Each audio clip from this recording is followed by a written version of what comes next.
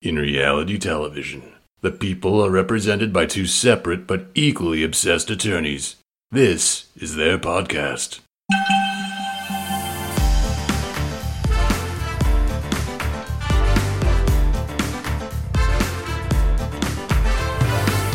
Hi, I'm Ceci. And I'm Angela. And this is the Bravo Docket.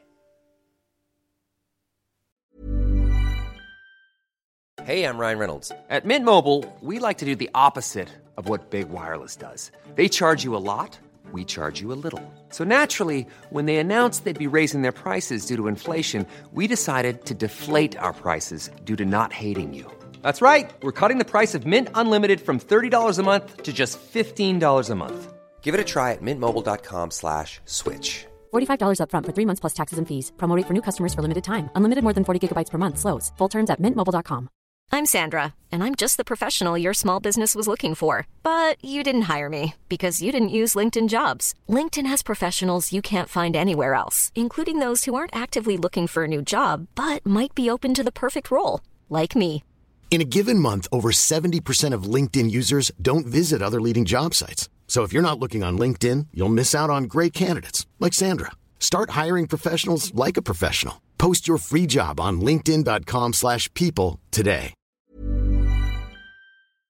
In reality television, the people are represented by two separate but equally obsessed attorneys. This is their podcast.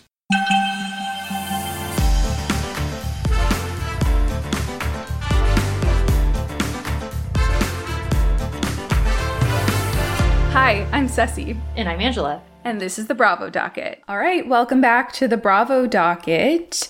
I'm going to give it over to Angela to explain what this episode is going to be about. What are we covering? So we're finally covering our most requested episode so far, which is the Teresa and Joe crimes, including their bankruptcy fraud, the financial fraud, and we are covering it all. This will probably be, what do we think, maybe 3 episodes total? Yeah, I think 3 episodes is accurate. We're going through part 1, which is going to be background on Teresa and Joe, and then their bankruptcy filings, and then Ceci's got some really fascinating parallels to what's going on with Erica Jane right now and those bankruptcies, and we're super excited to talk about that. I downloaded Teresa's book, the one she wrote after she got out of prison, and I've got some insight from Teresa herself on these topics. So that should be interesting as well. Yeah, I'm sure she really understands legally what occurred to her. I'm excited. You guys should know that Ceci's shade is always the coldest shade. It is like I tend to run very hot, and Ceci is like icy cold. Like she will literally just say, "No, I'd really like to hear what you have to say about that," to someone who's trying to, for example, mansplain the law to us who's not a lawyer. I kind of love it. Yeah, I think people think I'm serious most of the time, but I'm definitely not. And I think that's the beauty of it. Very deadpan. Yeah. So where are we starting? The bankruptcy. Well, I'm going to give some background on Teresa and Joe for everybody. Joe Giudice, and I am going to say Giudice the whole time. Teresa explained in her... Thank you. Yeah, well, sorry. I am keep Italian. Cutting you off. I'm sorry. Yeah. That is the Italian pronunciation of the name.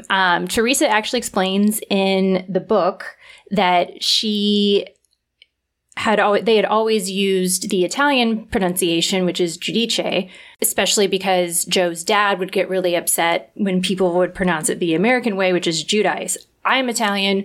My grandma was born in Italy. My grandpa was born in Italy. Like, we're all super Italian. So whenever I see Giudice, or but then I hear somebody say Giudice, it's kind of like makes me cringe a little bit. So in honor of Giudice Sr., I am going to use Giudice. Someone asked, because we asked for questions, and someone was like, can you explain why before she went to prison, she used Giudice, and then after she used Giudice? Does she explain that? Yeah, she actually does. So she said her daughters and her and Joe had never really been bothered by the American pronunciation, but they did correct people and try to pronounce it Giudice while Joe's father was still alive. After, and we'll talk about this in the background, but after they got indicted and arrested and they were out on bond, Joe's dad died. Like, he passed away. And so he passed away. And then after he passed away, they just said Giudice after that.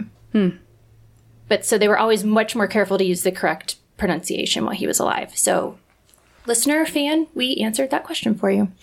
You're welcome.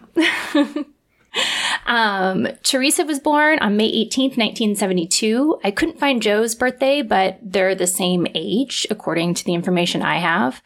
Teresa and Joe met in 1986 when Teresa was just 14. That's actually the same age I met my husband. We didn't get married until much, much later, but I did meet him when I was 14. Joe is an Italian citizen. He was born in Saronno, Italy.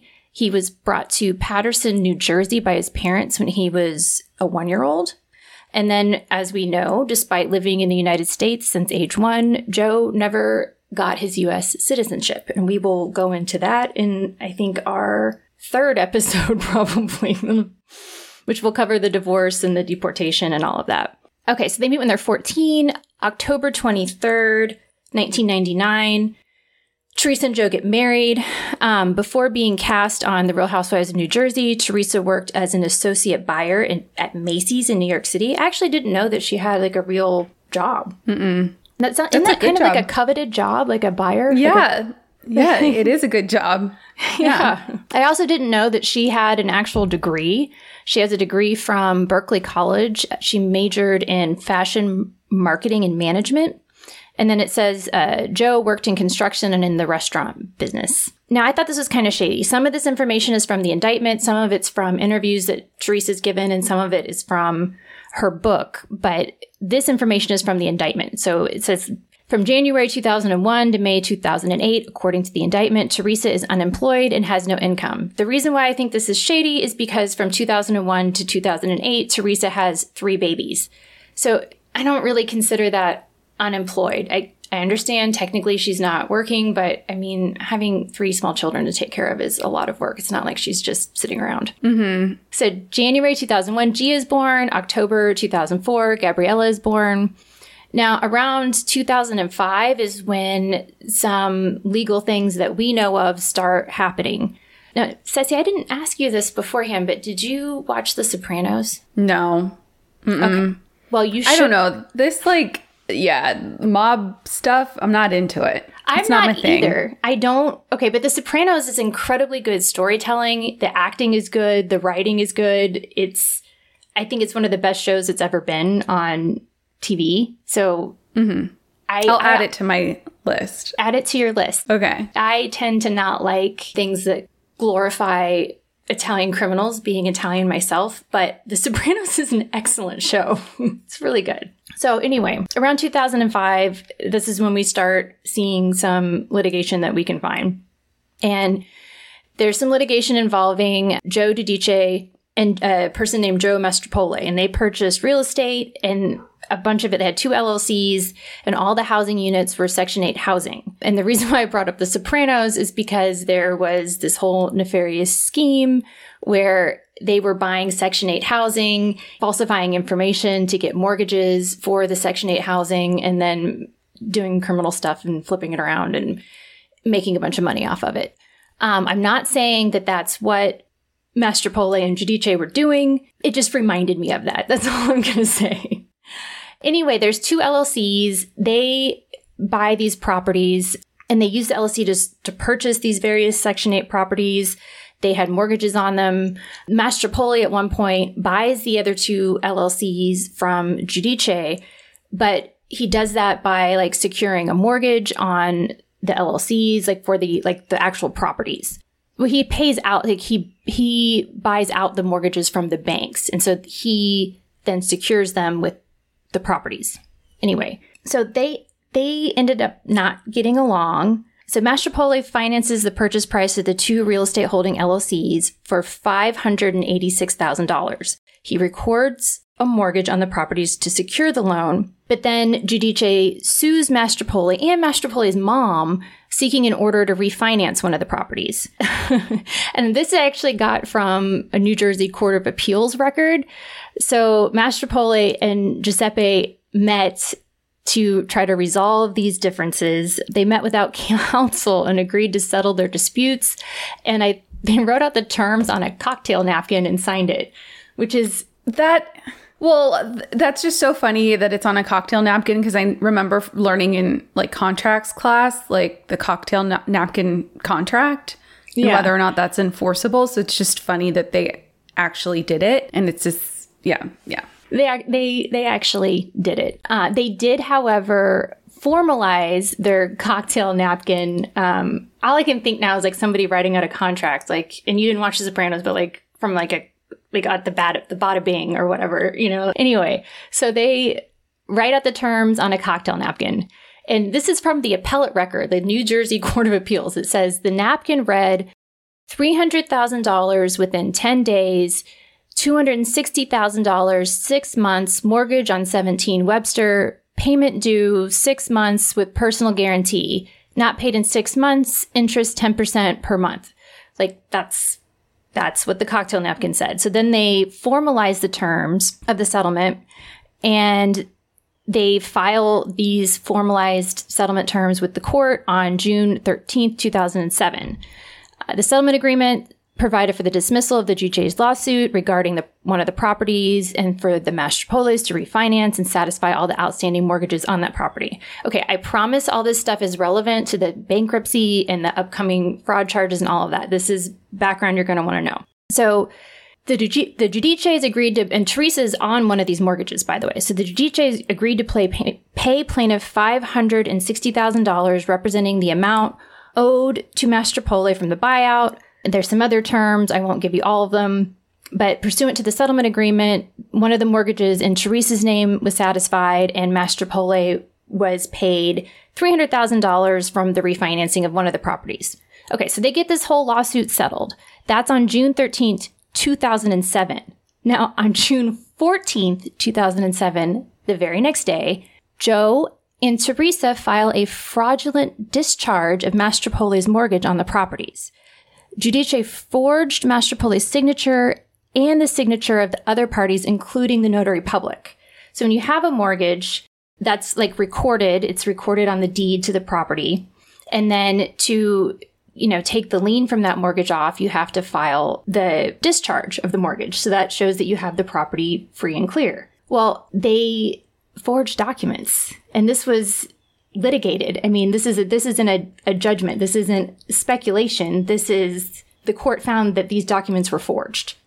So this is in 2007. This is well before they are accused of fraud by the federal government, right? Now, Mastropole does not know that Giudice has filed this fraudulent discharge of his mortgage. He doesn't find out for a year. So Giudice cancels the mortgage that Mastropole held, and this is in 2007. So then this is also the time that the Real Housewives start casting for the Real Housewives of New Jersey. So this is kind of summarized from Teresa's book, but you just watched this. Like, you just rewatched a bunch of the episodes, right, Ceci? Yeah. Okay. And you've watched like the first 2 seasons in the very beginning. Mm-hmm. What did you think of, now I'm just going to kind of get your opinion. What did you think of Teresa when you first saw her on the show? I actually really liked her. Like, really, really liked her. I don't know if that's how people watching it at the time felt, but she just came across so personable and like a family woman. She loved her daughters. Her kids were cute. I don't think they were meant to be actresses like Gia, but was not meant to be an actress. I'm sorry, Gia. But yeah, I really liked her. I thought she was the most down to earth. She was funny. I don't know. Effervescent. Yeah.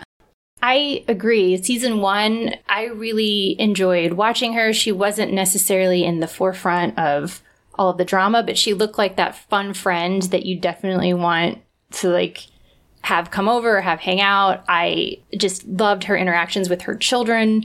And then she was really ridiculous in the fun way that we like our housewives to be. So I agree with that. Yeah. Even though she had like the blow up at the end of, at the end of the season, I felt for her. Like, she was pissed. So Yeah. Sorry. What were you saying? No, I was going to say, so what did you think of some of the other people on like the first season of Real Housewives of New Jersey? Well, I remember back when I watched it, like very first, like back when it was airing, I watched it. And I used to love Caroline Manzo. I was like, wow, she's like the best mom ever. Like, she has such a great family. And then watching it back, I was like, and knowing what I know now about the Manzo stuff, which I think we'll cover later, I was like, oh, she said really awful things to her children. I don't know, like her daughter questioned her intelligence a lot. It just made me uncomfortable. And then Jacqueline, I always thought was a sweetheart. I know things through osmosis now about how she's like, you know, like I'm not fully caught up. I'm going to admit I'm not fully caught up, but I know things about everyone on the cast through osmosis. So like watching it back and I'm like questioning my initial feelings on these people. But yeah. I always really liked Dina, but I'm always going to like a housewife with a cat. Well, yeah, she was like totally normal and great. Yeah, I liked her. Yeah. So according to Teresa's book, now this is Teresa's words, not her words exactly. This isn't an exact quote, but this is what Teresa says. According to Teresa's book, they went to the Chateau Salon in Franklin Lakes. This is the Real Housewives Sirens media producers, where everyone gets their hair done, and they asked the owner, Victor Castro, if he could recommend any clients with over-the-top lifestyles. Apparently, Jacqueline and Dina were recommended right away. Jacqueline wanted to do it. Dina was hesitant. And Teresa says that Dina only agreed to be on the show to bring attention to Project Ladybug, which is, that's Dina's charity that helps kids with like really bad illnesses, right? Is it cancer? I think it was cancer. Yeah. And the way this was written in the book by Teresa, according to Teresa, Jacqueline also recommended Daniel Staub, and then Dina recommended Teresa. Teresa claimed she was hesitant and that Joe did not want to do the show. Is that the salon? Sorry, I'm stuck on the salon part where they were cast. Is that the salon where in the first season they like would always meet up and like have the drama and stuff? I'm looking it up right now. Yeah, look it up. It is. I think it is. I think it is. I think so. It has those like old antique gold mirrors at each station, and each chair is like separated, and it's not like the really, really nice chairs. You know what I mean? I think that's it. Anyway. I think you're right. Yeah, look that up and then let us know for sure. But I think you're right. So Teresa says that 11 months after she was first approached by the producers, that she went to a Chinese restaurant in Franklin Lakes with Jacqueline, and that Jacqueline pulled out a contract for Teresa. Teresa says she was feeling spontaneous, so she signed it right then and there with no lawyer to look over it or anything. And she says Jacqueline took it and gave it back to the producers. Teresa says she didn't get paid much for the first season and that she spent all the money on show-related expenses, and I put show-related in quotes, like dresses, shoes, and handbags. And so she claimed she didn't make any money the first season. One kind of relatable thing I thought that Teresa said in the book was that, you know how when you say something and then you lay awake at night thinking, I can't believe I said that, or what if they interpret it this way, and you keep replaying it in your head. And she says, like, imagine blurting out something cringy or nasty on camera and then wondering if it's going to air on TV, which is one reason why I would never do a reality show. No, I mean, I regret saying stuff when we're recording the podcast. At least I can delete it. Like I have control over it. Can you imagine if someone else like was, I don't know. We don't say anything terrible, but sometimes, you know, I say unintelligent things. Can you imagine like someone like having to edit this for us? Oh yeah. And we have no say, you know? No. This is like, this is just a legal podcast, but like. Well, we get to edit it ourselves. Drunk? So if we really hate it, either I can be like, Ceci, take that out. Right. Or whatever, or, you know, like, we have control over it. So it doesn't, but like giving somebody else the control over editing. And then like we talked about in our Southern Charm episode, also the ability to completely manipulate that to make you look however they want. No, I like we are way too, I think as attorneys, also like we are controlling in a good, in a good way. Mm-hmm. Like that would be very difficult.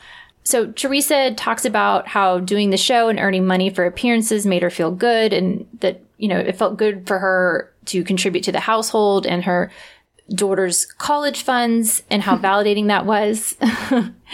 She talks about doing appearances and how like those days were really long, and her beloved makeup artist, Priscilla D'Estasio, would go to the hotel at midnight and have her ready to film at 4:30 a.m. And that Priscilla would do her makeup and hair at night and then tuck her into bed like a mummy with her makeup done and her hair spread out on the pillow so it wouldn't get messed up. I wouldn't sleep with that. I would love to be able to do that when I have to be up super early for something and just wake up and be ready to go. But there's no way. Like, if I actually fell asleep, I'd be drooling and rolling. Like, I couldn't maintain that position and sleep. No, I'm a side sleeper, so that wouldn't happen. So this is 2007, which is also when the first signs of the impending financial crisis appeared in the U.S. And because a lot of this stuff is about bankruptcies and mortgage fraud, I think we need to talk about this a little bit. Now, I graduated from law school in 2008.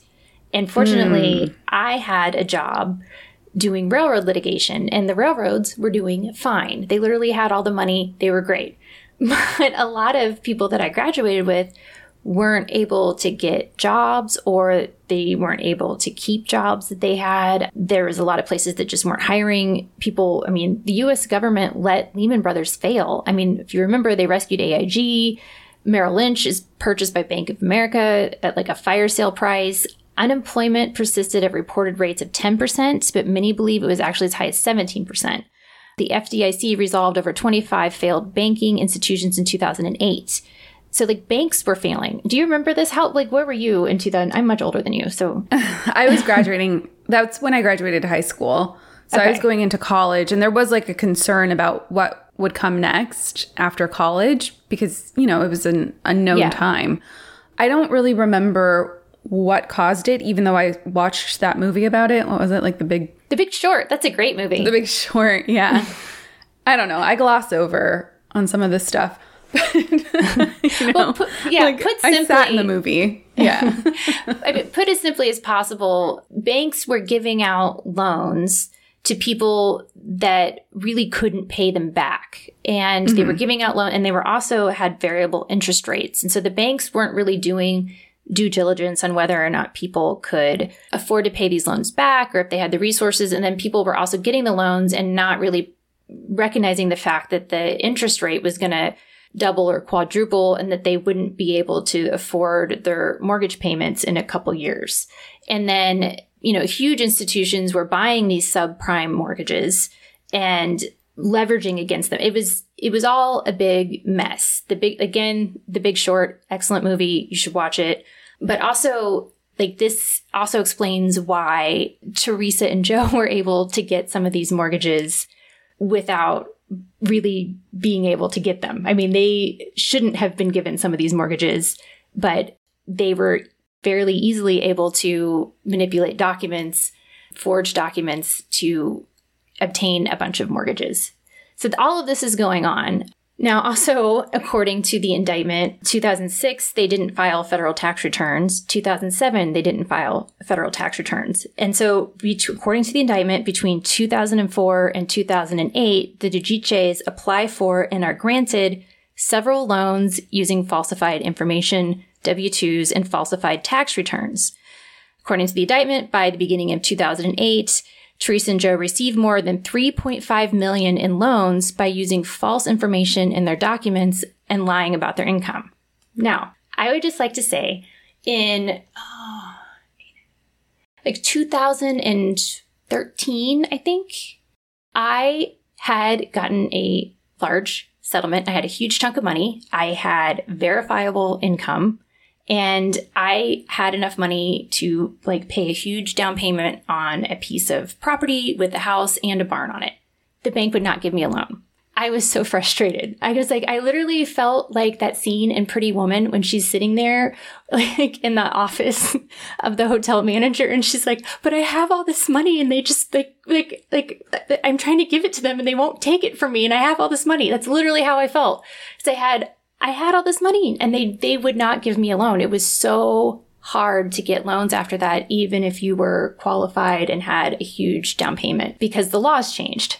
Similar to you, I don't know how similar this is, but I just applied for an apartment and got it. And I have a good paying job and I'm, financially secure. But every time they do the credit background check, my like ass cheeks clench up because I'm like, what if they say no? Like, but it's crazy to me that someone like Teresa and Joe not only don't have that fear in 2007, but that they lie to get those loans when it's like nowadays people like you and I are like, you can't get a loan or are fearful about, you know, things like credit checks or whatnot. So, yeah. I had a 25% cash down payment, and it was verifiable where that money came from. I'm like, I am an attorney. Yeah. I've been an attorney for years. This is how I made them. I had all, I mean, on all my documents were real, and they still would not give me the loan. It was so frustrating. I guess they don't want another financial crisis like 2008. So yeah, I mean, from what I understand, like the protections are now in place to ensure that you can pay back the loan and that they don't run into these situations like they did back then. So yeah, you know, and I'm actually glad I didn't get that property. That's not where my life was supposed to go. But at the time, it was very frustrating.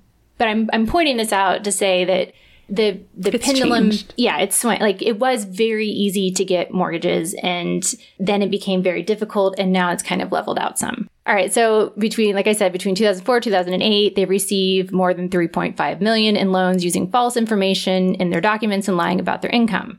Now, April 20th, 2009, they've been on the show. Like they started on the show in 2009. Yes, May 2009. So they're filming in like late 2008, early 2009. And then May 2009, The Real Housewives of New Jersey premieres on Bravo, and the Giudices appear for the first time. Then September 2009, their fourth child, Adriana, is born. And then October 19th, 2009, Mastropole, the guy we mentioned earlier, files pleadings with the court seeking the unpaid $260,000. So then 1 week before they file for bankruptcy, Teresa signs a book contract with Hyperion dated October 22nd, 2009, which was then signed by Teresa, meaning it was finalized on November 19th, 2009. In the book contract, Teresa was to receive an advance of $250,000 and an additional advance of $30,000, as well as royalties based on the sales of her cookbook. So that's the Skinny Italian cookbook that she did. Do you remember? I mean, you watched it, but like it did show her in the first season cooking with like her Italian family, like in their garage and making huge amounts of pasta sauce and like the big vats and everything. I loved that scene. I know, I did too. That was really endearing. And, you know, I think her cookbook did sell well. Like it was really endearing. And it, you know, and Teresa pronouncing ingredients and like, it was cute. It was, it was and her cute. kids like carrying buckets of tomatoes, and I loved it. I loved it too. I think a lot of people did.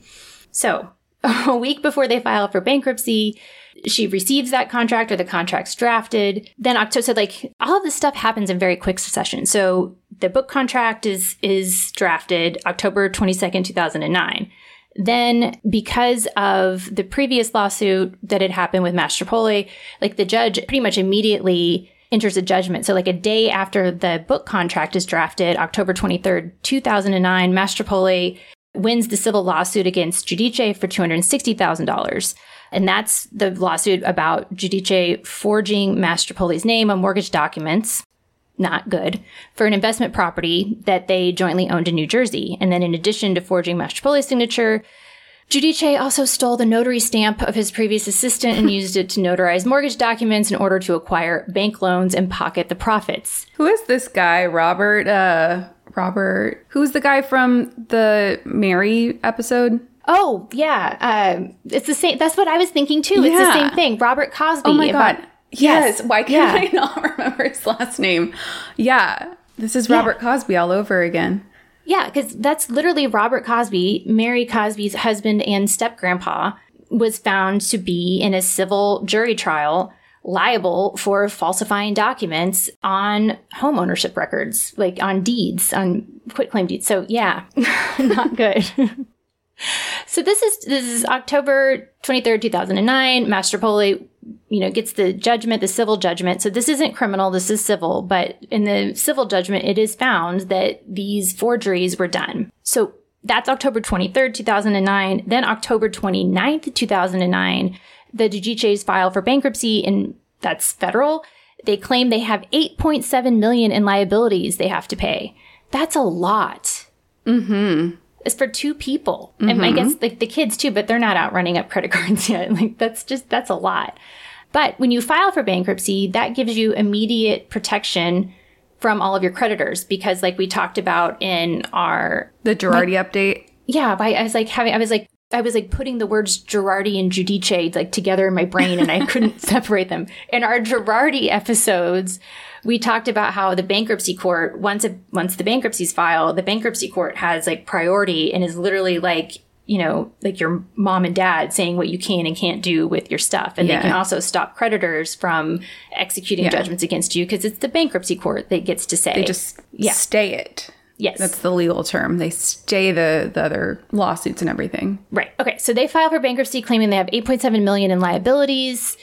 Wasn't it, do you remember who was it that brought up the bankruptcy on the show that Teresa got really mad about? Was it Jacqueline? I don't remember. I think it might have been Jacqueline. In response, Mastropole files an adversary action to block the discharge of the debt that's owed to him. So I think that what maybe got the federal government agencies, the DOJ, kind of keyed in on what Teresa and Joe were doing is the fact that they filed for bankruptcy, and then this adversary action is immediately filed within the bankruptcy saying, look, there's been mortgage fraud.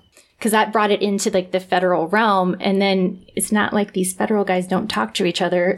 It's like, if it were me, I'd be sending an email over to the DOJ being like, you might want to look at these people. Do you want to talk about their statement of financial affairs? Yes. Okay. I don't know why. Like, I think everyone knows by now I hate money and I hate numbers, but I've been loving looking through the statement of financial affairs, both in this case and in the Girardi bankruptcies. Like, love it. I don't know. Maybe because I like to picture what they bought. I don't know. I love it as well. I mean, but you've been doing an excellent job of it. I'm like obsessed. Yeah, I guess notably first that this bankruptcy is similar to Tom's bankruptcy in that it's a Chapter 7 bankruptcy.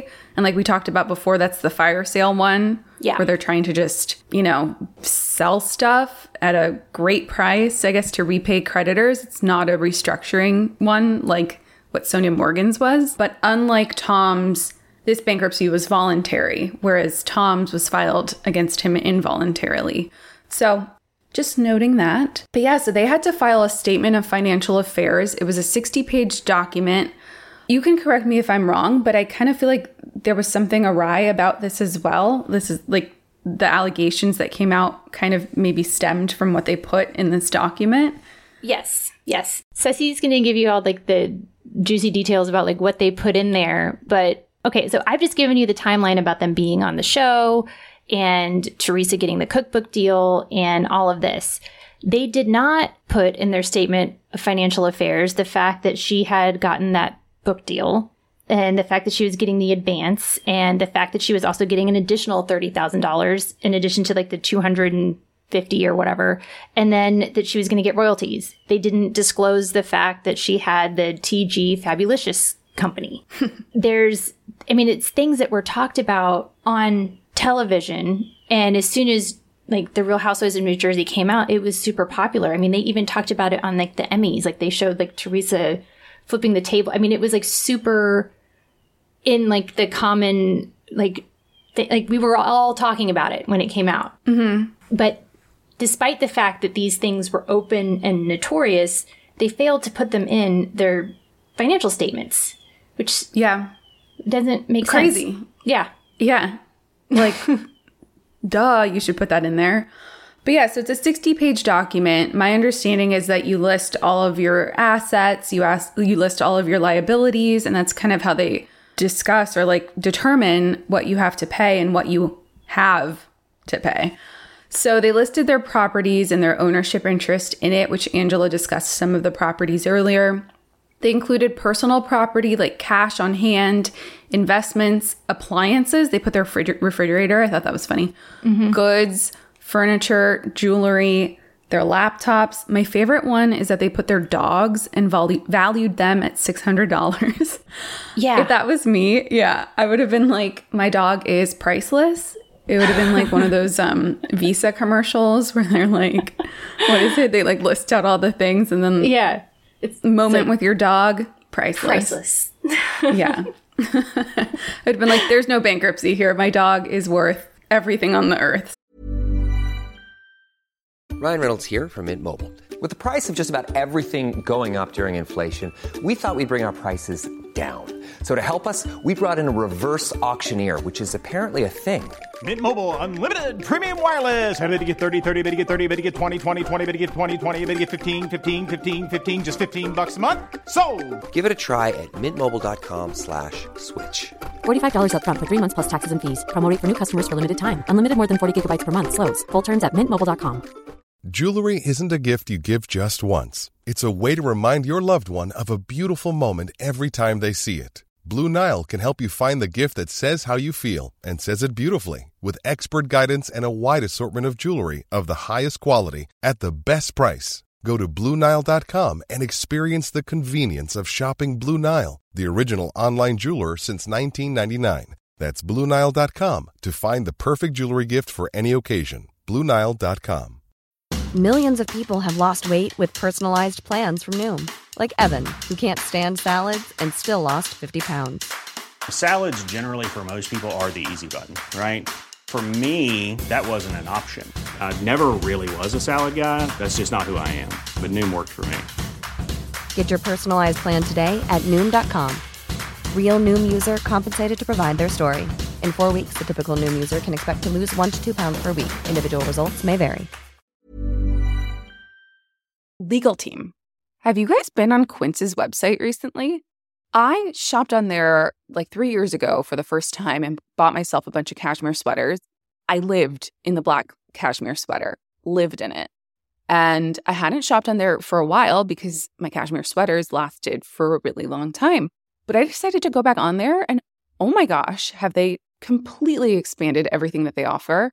The workwear, they have washable silk. And I mean, it's so affordable. I also shared with you all that I'm recently engaged and I'm in the middle of wedding planning. So anytime I'm shopping, I'm thinking about wedding. And they have everything I need for the wedding. I just booked my honeymoon. We're going to go to Southeast Asia. It's going to be hot there. And I've been looking for good linen pieces. Guess what? Quince has good linen pieces and they start at only $30. Then I'm like, okay, we need to get our wedding bands. You know who has fine jewelry now? 14 karat gold Quince. So I send the link to Avery and I'm like, you have to get your wedding band from here. It's affordable and it looks just like any other wedding band. I mean, it looks great. Another thing I'm doing, again, I have a wedding on the brain.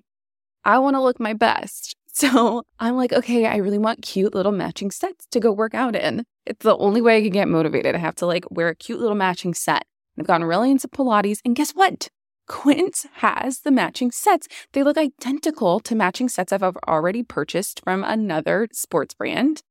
They have the same thing and at a fraction of the cost. I was able to get 2 tops and 1 pair of pants for the same price that I could only get 1 set at this other sportswear place. I mean, come on. Quince is just killing it. If you've shopped there before, it's time to go back on again. They have just completely expanded the categories of goods that they have to offer. They're not just all about cashmere sweaters anymore. They have got a ton of stuff, and I highly recommend you go check it out. If you're ready to go try out Quince, go to quince.com/docket to get free shipping and 365-day returns. That is QUINCE.com/docket to get free shipping and 365-day returns. That is an amazing guarantee on their goods. So go check it out. I highly recommend it, guys. And then they list the creditors that have secured claims, like the mortgage companies, some banks. Then there were creditors with unsecured claims. There was listed taxes and other debts to government agencies. The box was checked. The New York Department of Finance for parking violations of $75. I guess one of them had a $75 parking ticket, and that goes in this statement of financial affairs. Yeah, you're supposed to list everything. And like we talked about with Erica Jane and Tom Girardi and Girardi Keese, everything has to be on there. And they are so thorough. And then also they have an appraiser that will come if there's going to be a sale, and then the appraiser will go through and appraise everything. And that was done in this case as well. I mean, and they went through and appraised the stuff in the baby's room, even like, you know, pink chandelier in baby's room, and like everything. They appraise everything. Well, yeah, like we know from Tom's law firm case, they put everything, literally everything up from his law firm in there, down to the lingerie that was in his drawer. I don't know why he had lingerie in his drawer, but you know, like literally everything was in there. Even the like empty bottles of wine were put up for auction. We know who has that lingerie now. We do know who has that not lingerie. One of us. I'm wearing it right now. No, she's not. Oh man, you wore leopard print. I was going to suggest we both wear leopard print because it was Jersey. Now I want to go change. Ta-da! It's not leopard print lingerie, by the way. It's a really cute top, though. Yeah, so like in the Schedule 1, Schedule I, which is the current income, she puts she's an actress / TV personality and is paid $7,080 per month. Joe puts that he owns a stucco and stone company and makes $3,250 per month. That seems really low for owning a company. And then $5,000 monthly assistance from family members. And so combined, they have an income of $15,333. They then list their expenditures. So it's like rent, food, utilities, all that stuff. And somehow that too also equals $15,333.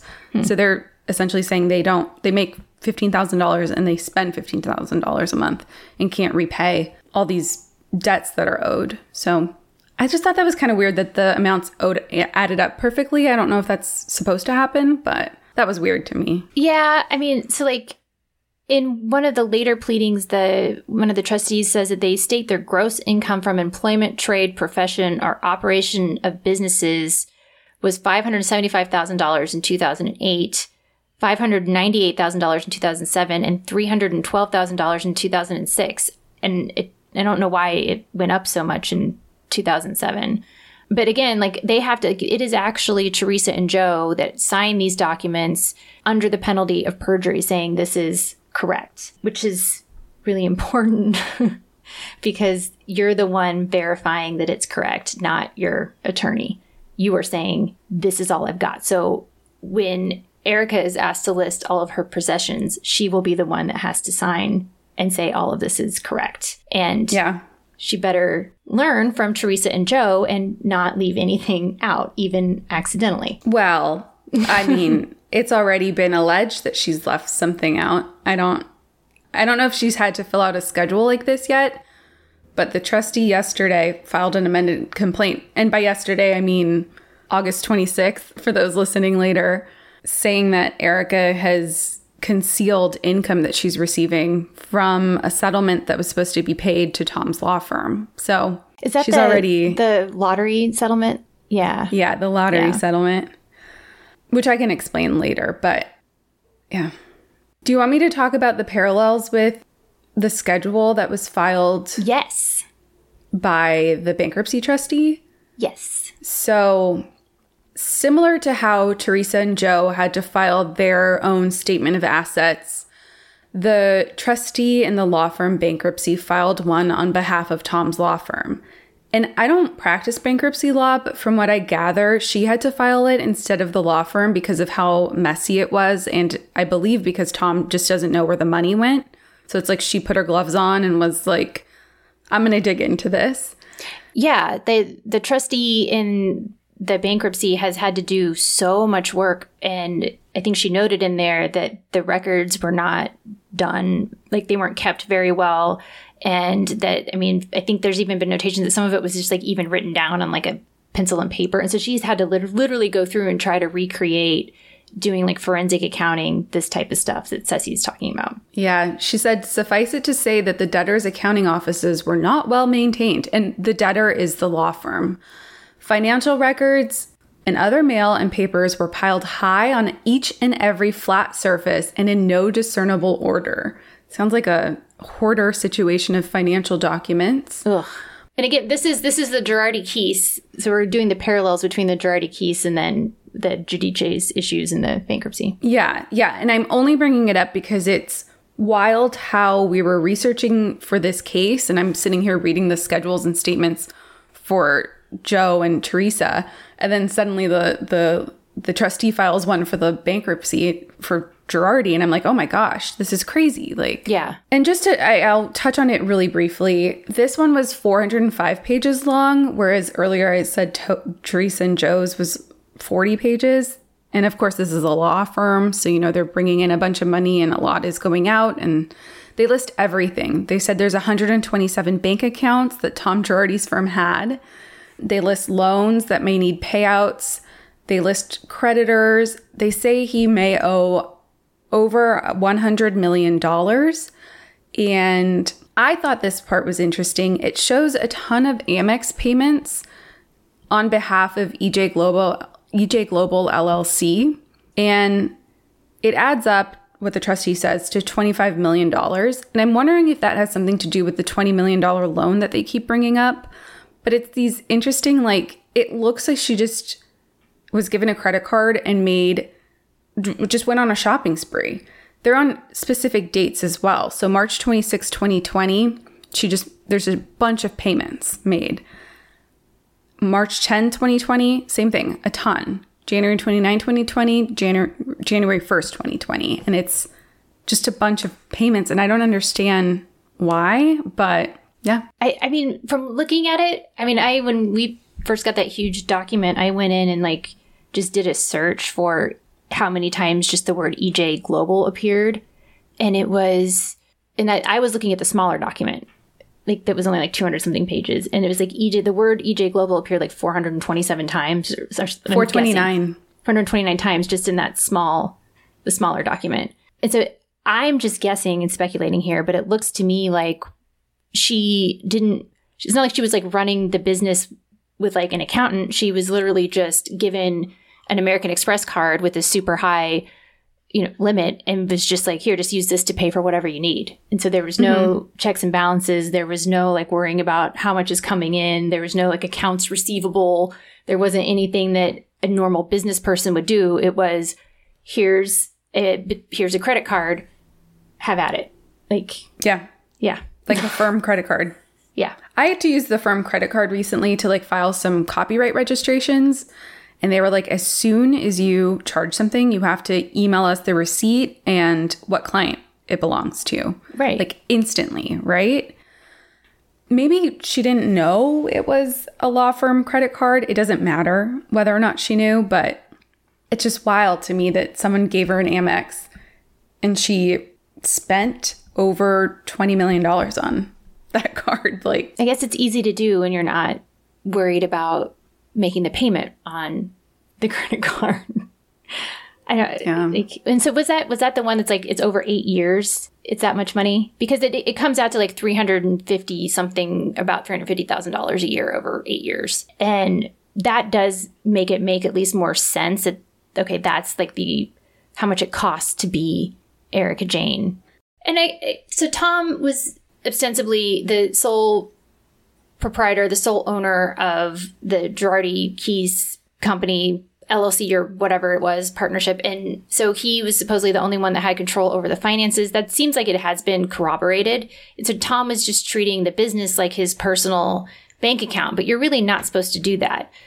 When you have an LLC or when you have a business, you're supposed to not commingle the funds like that, because you're supposed to keep accurate records for what is what, especially if you get audited by the IRS. So it's a very messy, sloppy way of doing things. Don't do it that way.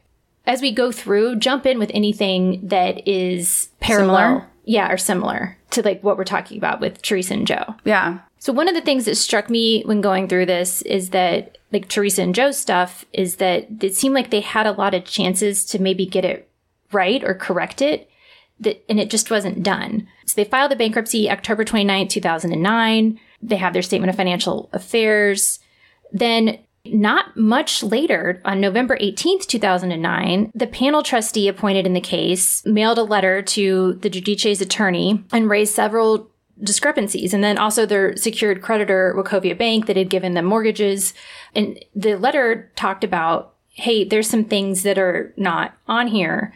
Also, in November 20th, 2009, the bankruptcy trustee sent a letter to Teresa and Joe requesting copies of their federal tax returns for 2006, 2007, and 2008, for documents related to all the real property they owned, a list of their jewelry, the 2007 and 2008 federal tax returns for the entities identified, so the LLCs that we talked about on the schedules filed with Teresa and Joe's bankruptcy petition, copies of bank statements and canceled checks for their bank accounts for the year leading up to the petition, and then all of the cash payments exceeding $750 made during the year prior to filing their bankruptcy petition. And then they wanted copies of any contracts with Bravo Entertainment and copies of pay stubs from April through November 2009. So at this point, the bankruptcy trustee is like, this stuff doesn't look right. It's not matching up. Clearly, someone there had seen them on TV and was like, this isn't matching up.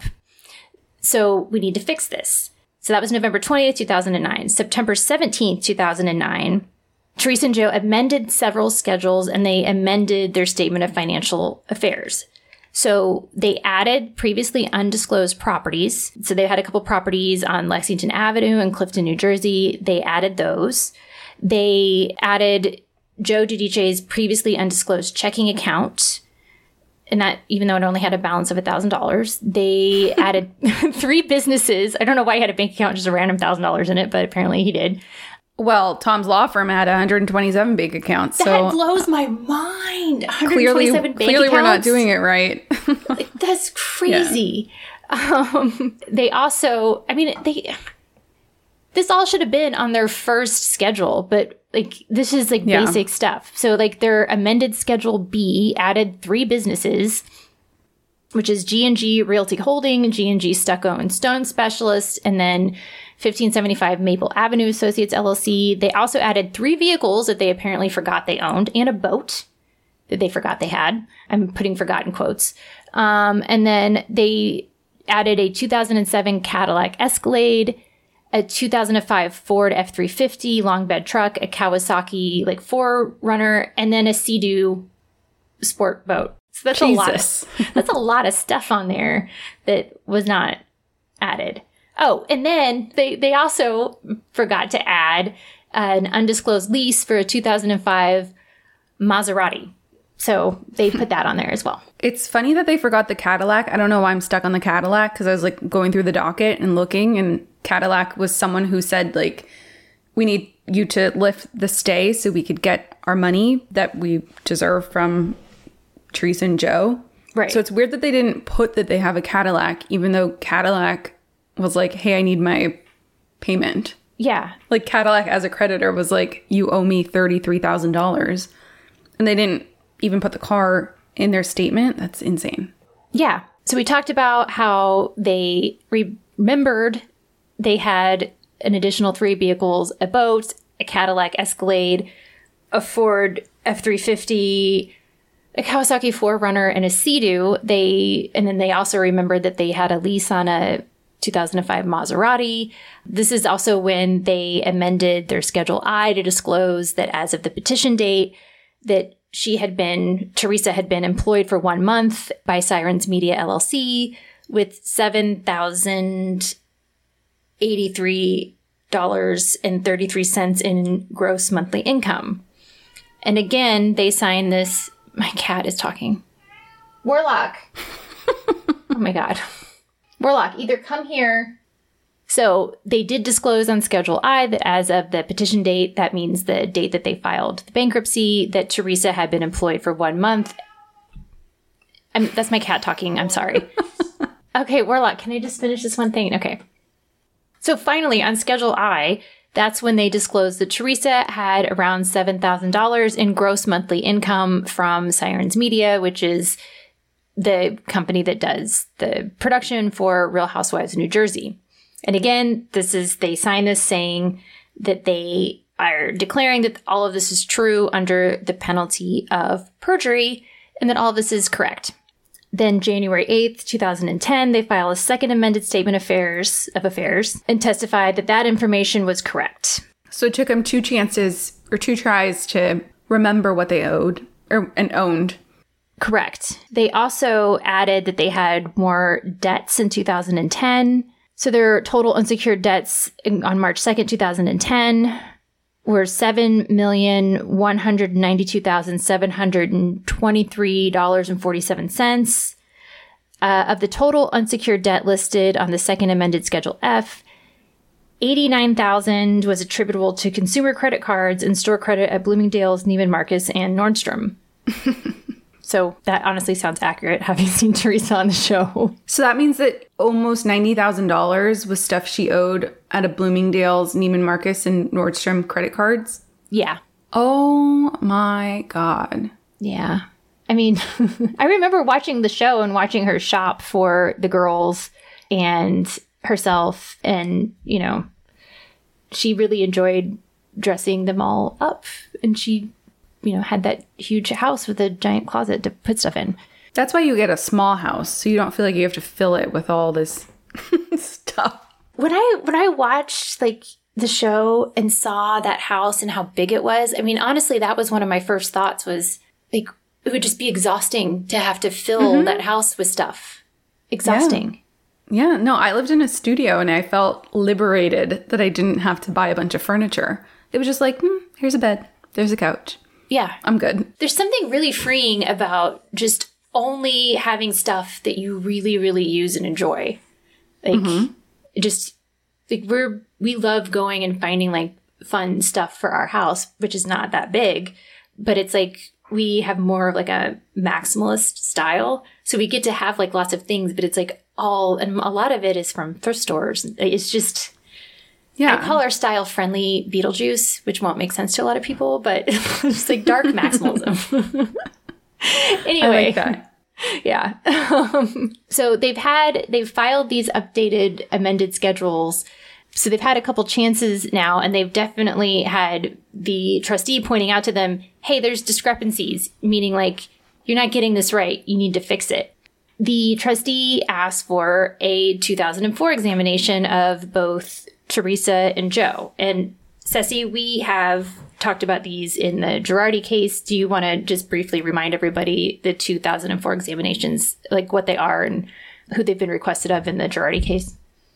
Yeah, so if you remember, we mentioned that in the Girardi bankruptcies, they've asked to depose and get certain documents from, it's kind of like a subpoena on a third party is the way I see it, but in a bankruptcy context. So you're trying to get testimony and documents from people not necessarily involved in the case as named parties. They're just kind of tangentially involved in the case. So in this instance, it's Erica's landlord. They're like, how the heck are you paying for your rent?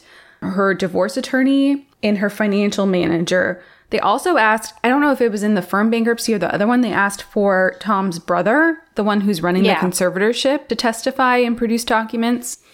So that is that. Yeah. So here, there hasn't been a special counsel assigned to examine Teresa and Joe. It's just the trustee saying, this doesn't look right. We want to know what's going on. So they asked for what's called a Rule 2004 examination, which just like Ceci just said is exactly what's going on right now in the Girardi bankruptcies. So they do one of Teresa, and Teresa testifies under oath. And when she testifies under oath, she admits that she has a bank account with Lakeland Bank and that she is the only person with signature authority on that account. She also she also testifies that she owned a previously undisclosed business by the name of TG Fabulicious LLC, of which she is the sole member. She also testified that she had a previously undisclosed deal with Hyperion, the one we mentioned earlier, which they, I guess, are an imprint of Buena Vista Books, to publish the previously undisclosed cookbook titled Skinny Italian. So, like...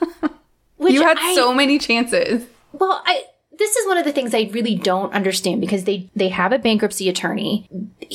The bankruptcy attorney is, getting the information, putting it in the documents, having them, I'm assuming, read them, and then having them sign them that they're accurate. They know they're on TV and that people are watching them. I mean, like, the Skinny Italian was, like, part of her storyline. I mean, it's like the most obvious stuff they're somehow failing to put in these documents. And it does make me wonder if Teresa didn't know that the stuff wasn't in there. I don't really see Teresa reading legal flight. Like, I don't see her sitting like down. I am sitting I don't see after work. I'm like reading all these schedules with interest. Yeah, she's not getting excited about like reading any. Like, you and I are like do lawyer stuff all day and then happily come home and download pleadings from Real Housewife cases and pore over them. Like, I've got my cat sitting next to me on the couch and I'm reading a pleading in a Real Housewives case. I don't see Teresa doing that even when it's her own loss. I don't see her doing that. But it also seems like, why didn't her attorney call and ask for that? And she does sue her attorney over this later, and we'll talk about that. But I do want to just point out, though, as much as I'm saying that, it is on you, the person signing the document, promising that it is accurate and true and correct under the penalty of perjury. It is your responsibility to make sure that that's accurate, even if you have an attorney in a bankruptcy case, or even when you're signing your mortgage documents for your house, which is always a super stressful situation. And like, they're just throwing paperwork at you.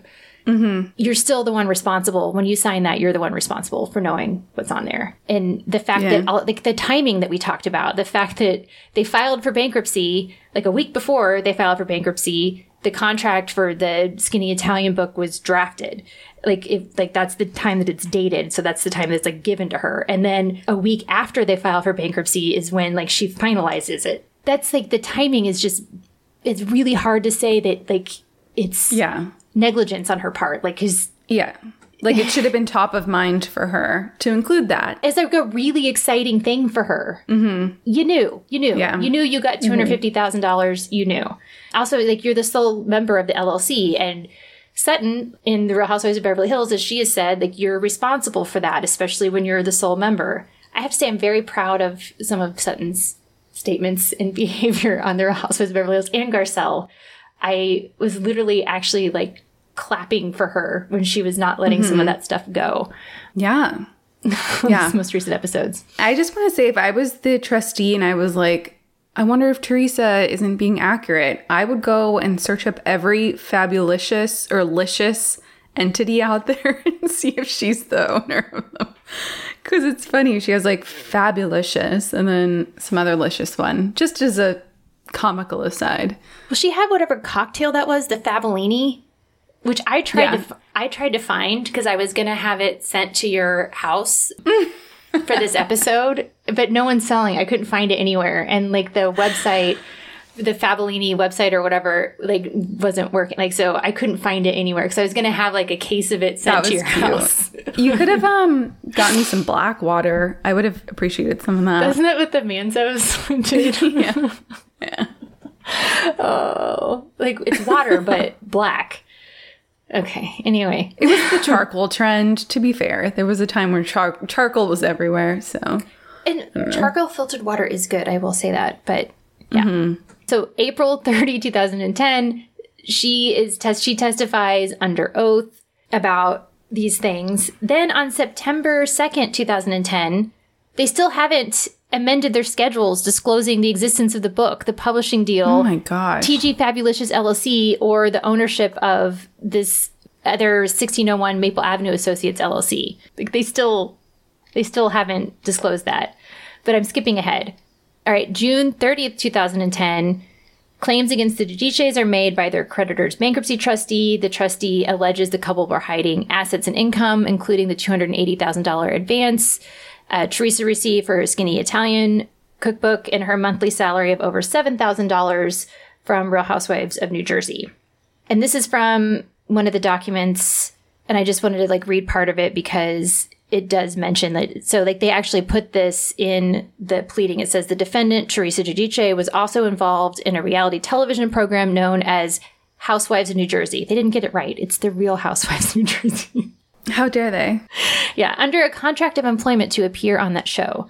This defendant also received income from appearances and from the writing of a book, which was written prior to the filing of the petition. That's the other thing. Like, she had to go through and do all the recipes, and like this should have been forefront in her mind. And then it says, upon information of belief, Teresa and Joe concealed documents, records, and papers from which the defendant's financial condition or business transactions could be ascertained. The acts complained of include, but are not limited to, failure to disclose an interest in TG Fabulicious LLC, interest in Pizza Parlor, which I didn't know they had a pizza parlor, interest in laundromat, interest in a published book written, which is the Skinny Italian, and information as to actual income received by the defendants. So, like, they're not, the trustee's not happy about any of this. Yeah, I think this is where it parallels with Girardi again, because here the trustee is suing Teresa and Joe for not being completely forthcoming with all of their income and assets and whatnot. And I mentioned this earlier already, but in the law firm bankruptcy, the trustee there has sued Erica, claiming that she received, like you said, payments from a California law settlement and didn't disclose that to the trustee. I assume she had to disclose that at one point. I haven't seen that in the, like, from the docket. Maybe they had some discovery going on and she didn't disclose it. Yeah. But it was yearly payments of not that much money. I think it was like $20,000 or something. Not a ton, but I think just the fact that she lied about it, like, raised a red flag in the trustee's mind, and that's why she filed the lawsuit. That's not the only thing that they're alleging. They're alleging that she, made potentially fraudulent tax returns, like declared business expenses that weren't necessarily paid by her. So there are parallels here, and it's There weird. are parallels, especially with the tax returns, because despite the fact that Teresa and Joe supposedly gave the trustee their tax returns from 2006, 2007, and 2008, they never filed federal tax returns. Like, those weren't actually filed. So literally, like from the very beginning of that this bankruptcy has been filed, there have been people asserting themselves saying, okay, they forged documents to obtain mortgages. They, are not disclosing all of this stuff. They failed to do this. And then they're asking Teresa and Joe, the trustee, to give them more information, and they're still not getting it right. It's really bad. This is also an important thing to remember. July 21st, 2010, that's when the Dodd-Frank Wall Street Reform and Consumer Protection Act was enacted. So mortgage fraud and problems with banks and mortgages is on the forefront of everyone's mind during this time. So it's really going to be a high priority for federal prosecutors to go after people that are getting mortgages when they shouldn't. March 24th, 2011, Teresa and Joe's bankruptcy attorney receives a fax from the U.S. Attorney's Office and basically saying that you should inform your clients that they are under investigation for fraud, like for federal fraud charges. The reason why I know about this is because Teresa filed a lawsuit against her bankruptcy attorney saying that he didn't properly advise her of certain things, like, like what, like, like they basically like didn't tell her, didn't properly like do his due diligence, that he should have, like, she's saying that the bankruptcy attorney should have known that because she talked about this cookbook on the show, that it should have been added to the pleadings. But it's also like, well, you're the one that signed the contract. Maybe hand your attorney a copy of the contract. So they also renew their vows, Teresa and Joe, which is like the kiss of death in the Bravo universe, usually, in September of 2011. And then that's when they abandoned their bankruptcy filing as well. And then Joe also apparently pled his Fifth Amendment rights when they were questioning Joe Giudice, about hiding assets. But he does testify some. Like, he does give testimony in his 2004 examination. Okay, we hate doing this to you guys, but there's so much, so we have to do the dreaded Bravo to be continued. But we have more details about so much stuff that's going on. We're going to get into the indictment. We're going to get into more family background about what's going on. We're going to answer a ton of the listener questions that we got. And then we're going to go into some of the details from Teresa's book that she wrote while she was in jail. And it's going to be good. So yeah, I can't wait. I'm learning a ton. So stay tuned. I'm excited. Yeah. All right. Thank you for listening. Thanks, guys.